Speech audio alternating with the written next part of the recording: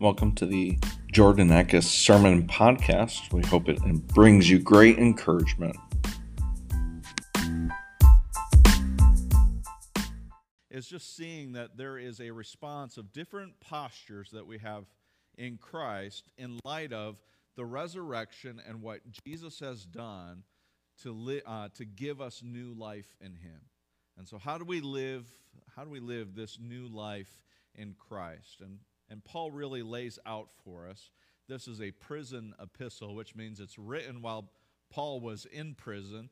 And what I love about the prison epistles is that what Paul starts communicating for us is, here's a person who is confined by the world, but he speaks of a greater freedom that's in Jesus. His most liberating and life-giving books are ones that are written while he's in prison. And it's this message of hope for us.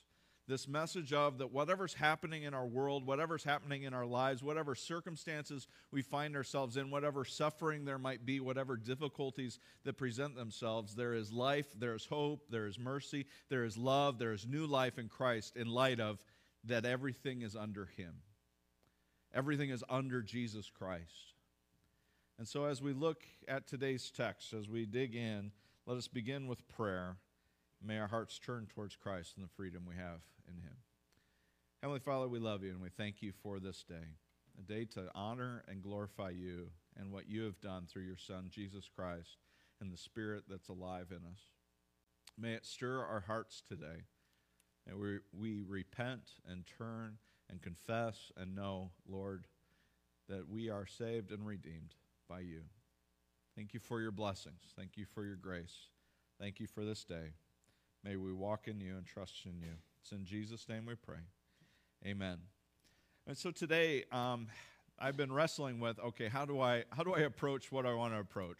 And there's a word that I want to land on, but I don't want to land on there just yet. And so I'm going to ask you to do something that you never do for me.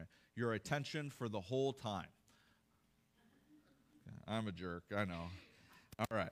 So let's dig in. We're going to walk in and walk through some scriptures. We're going to kind of read some chunks. I'd encourage you to dig out your Bible and have a device out if you want, even if the battery dies.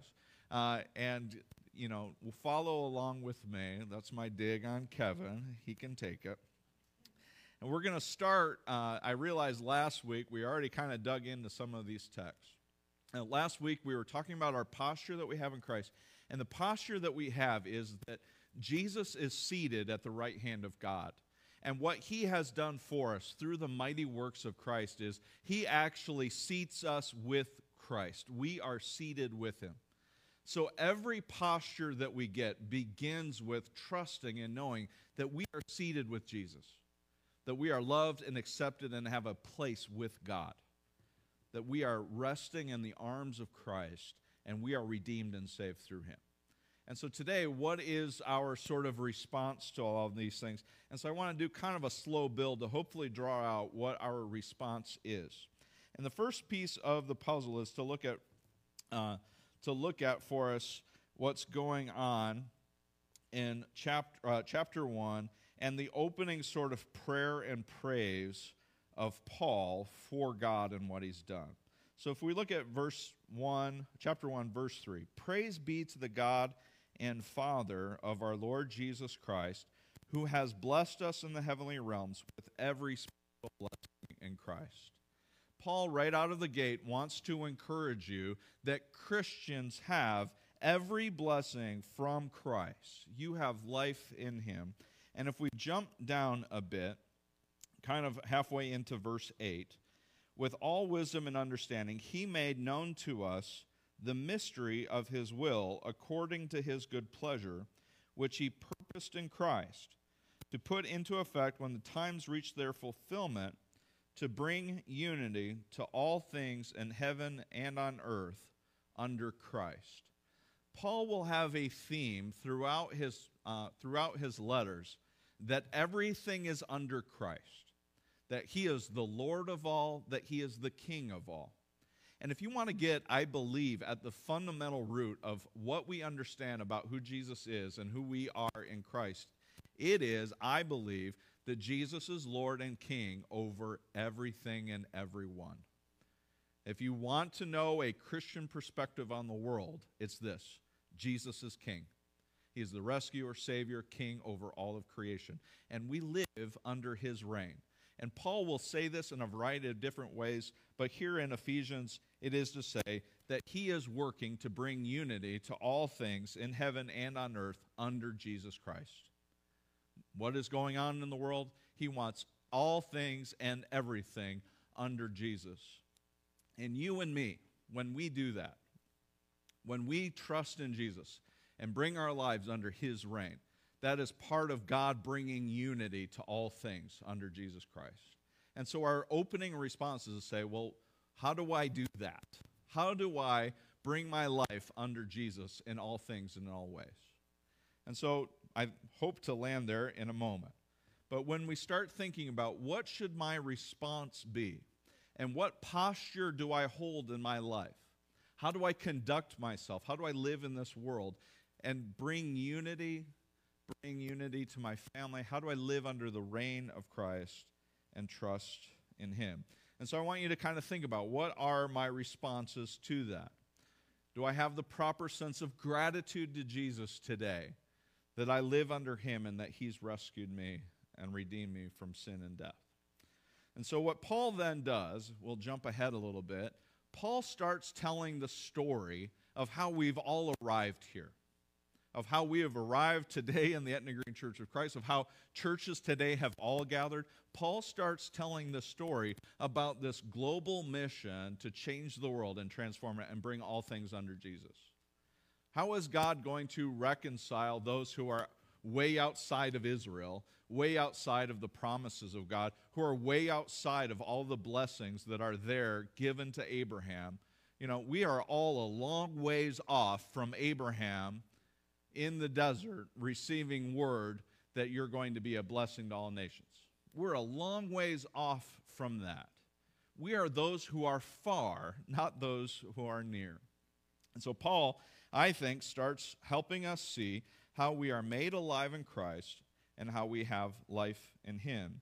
And so if you'd look with me in chapter 2, as for you, you were dead in your transgressions and sins in which you used to live when you followed the ways of this world and of the ruler of the kingdom of the air, the Spirit who is now at work in those who are disobedient.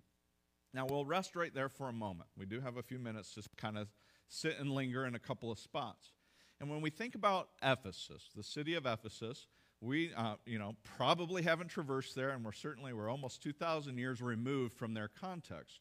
But Ephesus was in a very important city in which it had many polytheistic gods. There were many gods that were worshipped. And it was a busy, flourishing city that had all sorts of culture to it. And there was no exclusivity to the worship of whatever god they would worship. It was kind of like, yeah, bring all your gods with you and let's worship all of them. It was not very selective or inclusive, unlike Christ. And so when we read things about the kingdom of the air and the Spirit who is now at work in those who are disobedient, it would have been very real pressure for them sitting in, say, a small church gathering, realizing that all around them there would have been a lot of competing gods and a lot of evil going on around them and a lot of worshiping of other idols and money and so many things, that there would be a very real sense of there is spiritual powers and spiritual darkness that are happening right in the midst of us today. And so Paul, he's addressing that issue, I think, head on and saying that you used to be a part of those things. And in fact, you can look out your window today and you can see the world in which you used to live, a world filled with idolatry and brokenness and sin and sacrifices to gods that you know are not real, that you know that are false gods, you know that are things that you left from your past, and you maybe once were a part of those things. But I have good news for you today, and what Paul says to them is that you used to live in those ways, that is a thing of the past for you, but we know that there are still those who are disobedient, still those who are working in the ways of this world. And he says in verse 3, all of us also lived among them at one time, gratifying the cravings of our flesh, following its desires and thoughts. Like the rest, we were by nature deserving of wrath. But because of his great love for us, God, who is rich in mercy, made us alive with Christ, even when we were dead in transgressions. It is by grace that you've been saved. So we see God's message of his grace, of his comfort, of his mercy, calling us out of this dark age and into life in Christ. And God raised us up with Christ, and he seated us with him in the heavenly realms in Christ Jesus. And so I reiterate kind of where we started the last week, because I think it's important to remember that our standing and our righteousness in our life and being made new in Christ is entirely the work of God and his work in us. And so in order that in the coming ages he might show the incomparable riches of his grace expressed in his kindness to us in Christ Jesus. It is God's work to show his incredible grace and his incredible kindness to us through his Son Jesus. And it is by his grace that we've been saved through faith.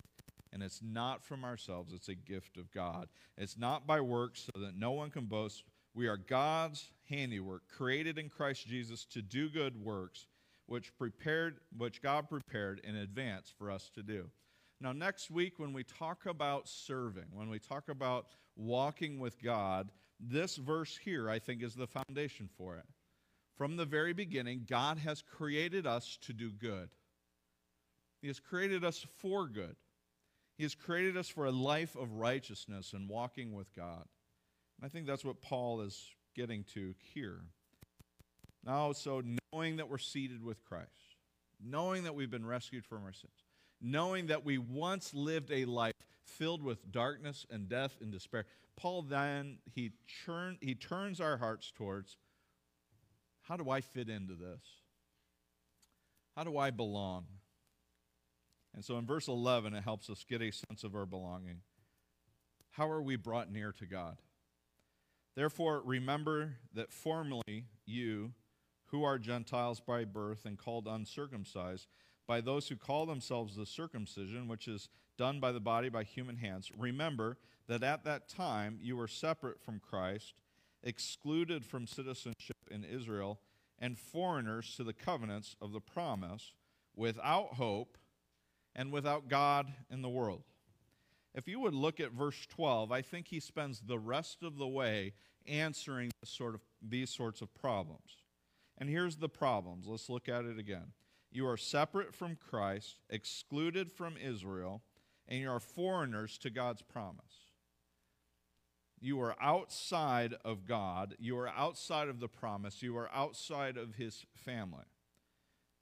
And he gives away the answer. But now in Christ Jesus, you who once were far away have been brought near by the blood of Christ. And so then he says, all right, that's the answer. The answer is Jesus Christ. The answer is the blood of Christ. The answer is that Jesus has made a way for you to now belong. And instead of, 8 chapters in the book of Romans, we get a nice little succinct couple of passages, very succinct. And I think that it's the Cliff Notes version of Romans as we get into this. For he himself is our peace. He's made the two groups one and has destroyed the barrier, the dividing wall of hostility. So he's talking about Jew and Gentile relationships. He's talking about Israel and the promise given to Israel now being extended to people that it never once before was available to.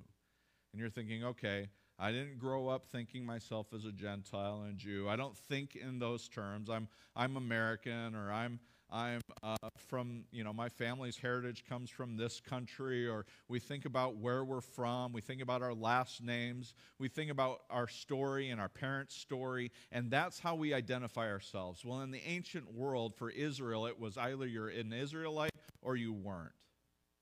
You either had the promise of God or you had no hope of that. You either knew the truth, you either knew righteousness, you either knew the law of God, or you didn't. You either were circumcised or you were not. You either belonged to the promise or you didn't. And we maybe don't get a sense of that in today's world, but there is a sense of, do I belong and do I have a place with God? And how do I fit into what God's doing in this world? And so Paul starts answering that for us, and he says this dividing wall of hostility, and there's still dividing walls of hostility that are present in today's world that make people feel like they don't fit in here, that they haven't come from the right story, and that they don't have enough, that they can't be good enough, that they don't do the right things, that they don't know the right things. And there is certainly still a dividing wall of hostility in the world that makes people feel like they're on the outside of God and they could never be brought near. And the power of this gospel is to say to you that if Gentiles can belong to God's family, then anyone can belong to God's family. That the power of God working through the blood of Jesus Christ can redeem and save anyone.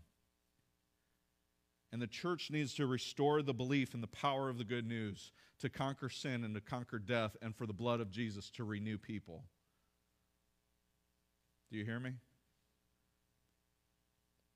And so Jesus, in verse 15, we learn more about him. By setting aside in his flesh the law with its commands and regulations, his purpose, Jesus' purpose, was to create in himself one new humanity out of the two, thus making peace. And in one body to reconcile both of them to God through the cross, by which he put to death their hostility. He came and he preached peace to you who are far away, and he preached peace to those who are near. And for through him we both have access to the Father by one Spirit. Jesus came preaching peace. He said, my peace I give to you, my peace I leave with you, my comfort, my grace, my Spirit is with you. And I hope that Christians today would still hear of the power of God's gospel of peace to reconcile people back to him who feel like they don't have a place. Are there people today who don't feel like they have a place in the kingdom of God, who have very little peace and have all sorts of hostility? Do we believe in the power of God's word to reconcile them back to him? That's what I think Paul's trying to draw for us out of all of this, that we have access to God through one Spirit. And so it's a slow build here, and we'll just keep going, okay? Consequently, you are no longer foreigners and strangers. But let's think back to what he says in verse 12, that you are excluded, you are separate from Christ, excluded from citizenship in Israel, and foreigners to the covenants, and you are without God in the world. And what does he start building for us here? You're no longer foreigners, you're no longer strangers, but you're fellow citizens with God's people. You are also members of his household. You're built on the foundation of Christ, the apostles and prophets, with Christ Jesus himself as the chief cornerstone. In him, the whole building is joined together. It rises to become a holy temple in the Lord. And in him, you too are being built together to be a dwelling in which the Spirit, which God lives by his Spirit. And so Paul's saying, and he's saying, guess what, guys? You belong. You're being brought near. You belong to the family of God. You were excluded. You didn't have any part of the promise. You didn't have any part of a relationship with God. You are distant foreigners filled with hostility. You once were lost, but now you're saved. This is you. But now you are near.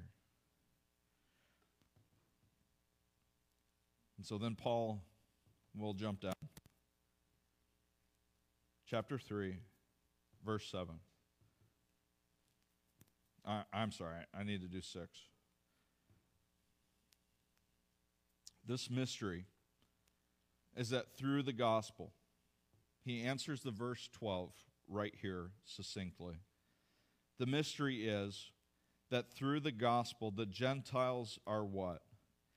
Heirs together with Israel, members together of one body, and sharers together in the promise in Christ Jesus. Do you see how he answers the problem of verse 12? And he says to us there that we belong to the promise of God. We belong to the family and story of the Israelites, and we belong now to the promise in Christ Jesus. And what is that promise? but that you are the children of God, that you are unified under the Lord Jesus Christ as all things are being brought under him. I became a servant of this gospel, in verse 7, by the gift of God's grace given me through the working of his power. Although I am less than the least of all the Lord's people, this grace was given to me to preach to the Gentiles the boundless riches of Christ, and to make plain to everyone the administration of this mystery, for which for ages past was kept hidden in God, who created all things. His intent was that now, through the church, the manifold wisdom of God would be made known to the rulers and the authorities in the heavenly realms, according to his eternal purpose that he accomplished in Christ Jesus our Lord. In him and through faith in him we may approach God with freedom and confidence. I ask you therefore not to be discouraged because of my sufferings for you, which are your glory. What I want you to hear from Paul is that he makes it his life's purpose and aim to proclaim this mystery. How do the Gentiles now belong? How do the Israelites now extend to the Gentiles? How does God's promise work out? How do I fit into this world? Paul's life mission is to proclaim, you have life in Christ. And he says to each and every one of us, in him and through faith in him, we may approach God with freedom and confidence. I want you to know today, if you tuned out and you said, Jordan, you asked me to pay attention this whole time, and I admit I tuned out for a minute. Would you come back and hear this verse for me, please? In him and through faith in him, we may approach God with freedom and confidence. Freedom and confidence to approach God, the creator of heaven and earth. And this freedom and confidence is for the Israelite and the Gentile. When we study the book of Leviticus, we will understand very clearly that there is a lot that goes into approaching God. That not just anybody gets to go and approach God and say, hey, here's what's on my mind. You guys love your freedom and your confidence. You go on to Twitter, you go on to Facebook, you go on to Google reviews, and you say, this is what I think of your business. I was slighted 2 fries the other day at Burger King, and let me tell you about it. You have freedom and confidence to express your opinion on anything and everything. You have lived your lives with freedom and confidence to have an opinion. But in the ancient world, there was very little freedom and very little confidence in approaching God and saying, I can take my grievances to God. So much sacrifice and so much work would be prepared in advance so that they might have a moment in the presence of God. We've been inundated with freedom and confidence, and I want to turn the page for you just slightly and realize today that you can have freedom and confidence in approaching God because you now are heirs in God's family. You now belong to the promise of God. You are now new in Christ Jesus. And because you are in him and because you're being built together to make a dwelling in which God lives by his Spirit is in you. And so Paul is saying to you that you can have confidence to go before God and go to him in prayer.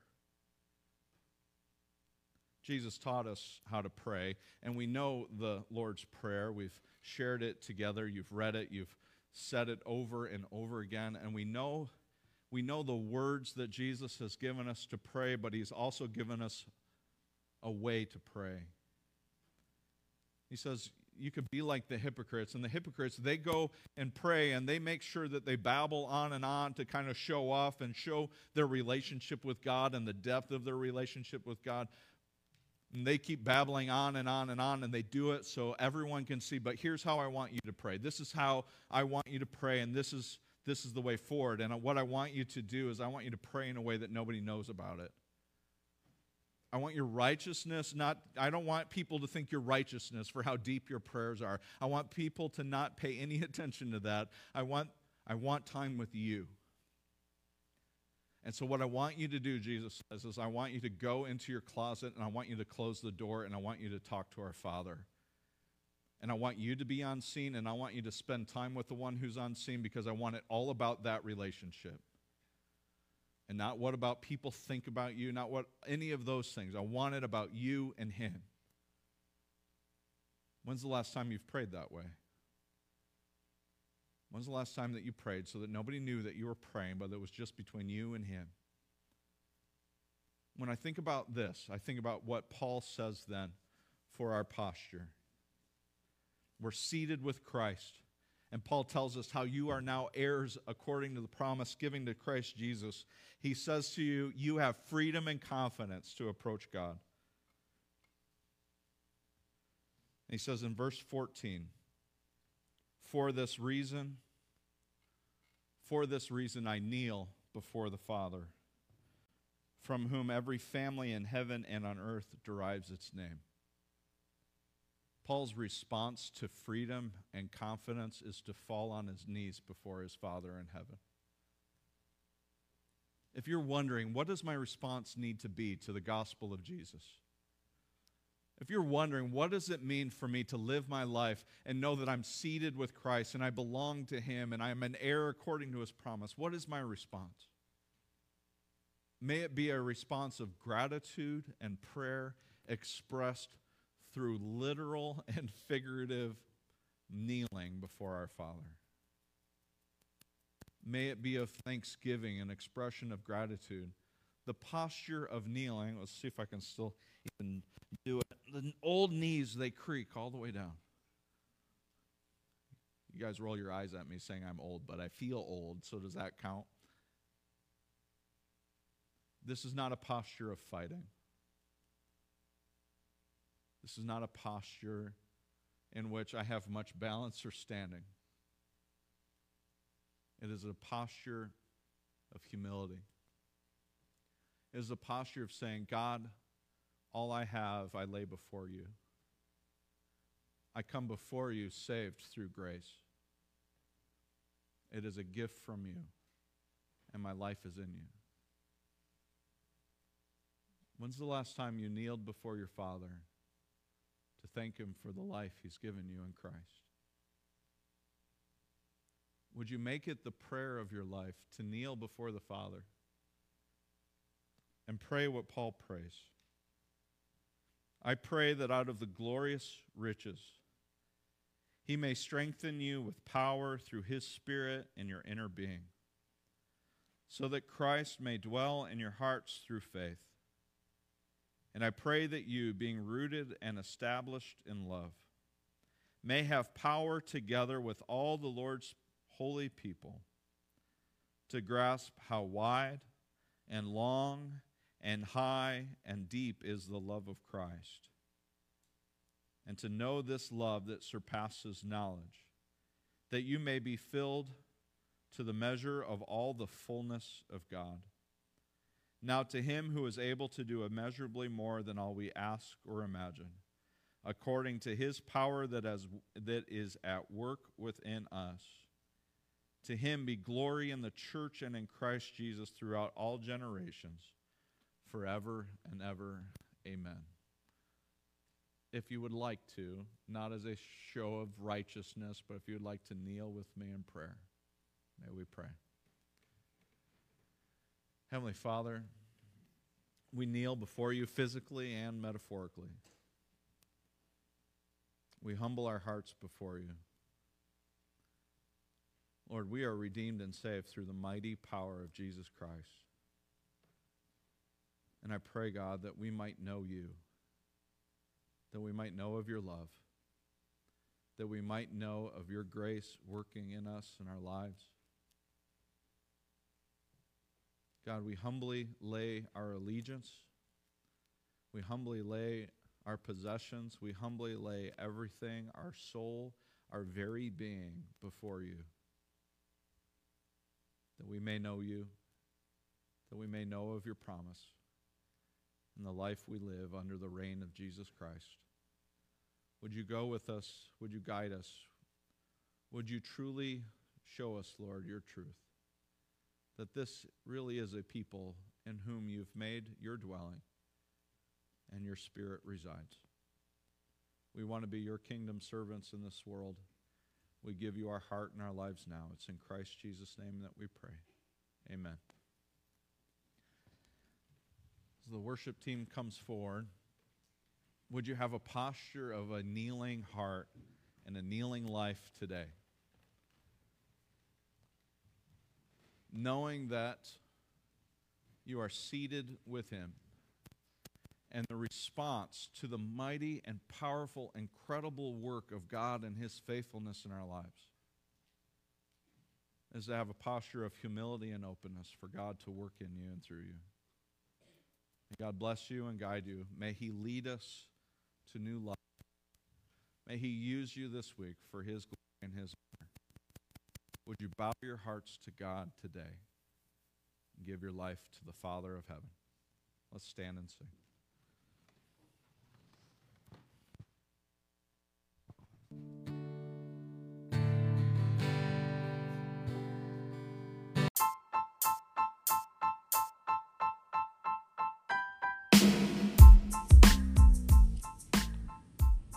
Thank you for listening to the Jordan Eckes Sermon Podcast. We hope it brought you great encouragement. Until next time, God be with you.